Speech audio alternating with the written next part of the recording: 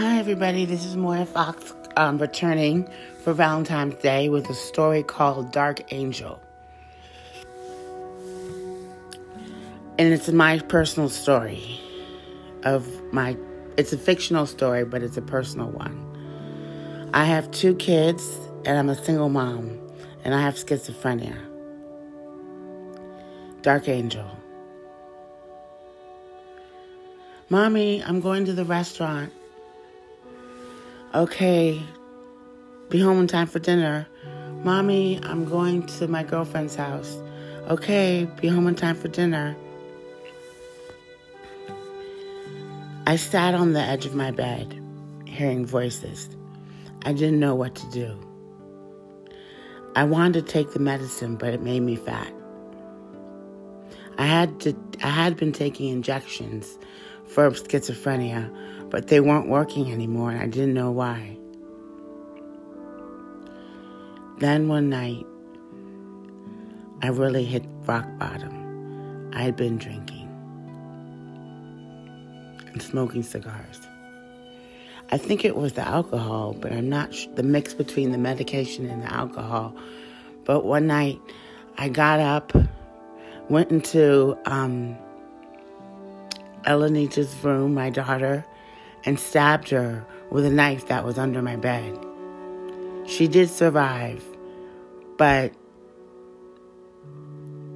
she was hurt. My son, Carlos, called the police and cared for Elenita by calling the ambulance. The police came right away and arrested me. They took me to the psychiatric ward where I would get more medicine, medicine that was, they forced me to take the medicine or I couldn't leave. Carlos stayed in the house and Elenita was at the hospital.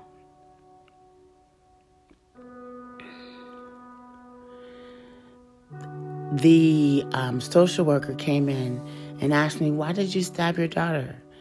I was hearing voices, and they told me to do it. That's the worst kind of schizophrenic, she said. Listening to voices and harming. I nodded my head in disappointment and shame. Then Carlos came to visit me, and he told me that Elenita had moved to New York City, to become a prostitute. She was 15.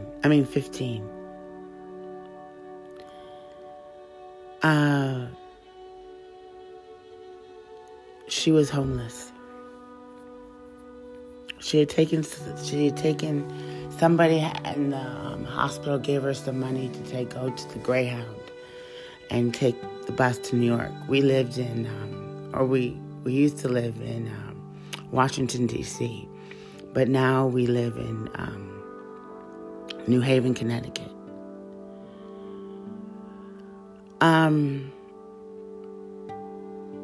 Carlos decided to go find Elenita.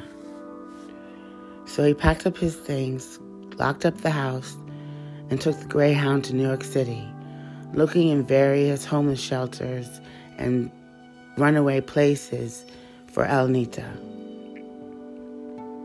He found her.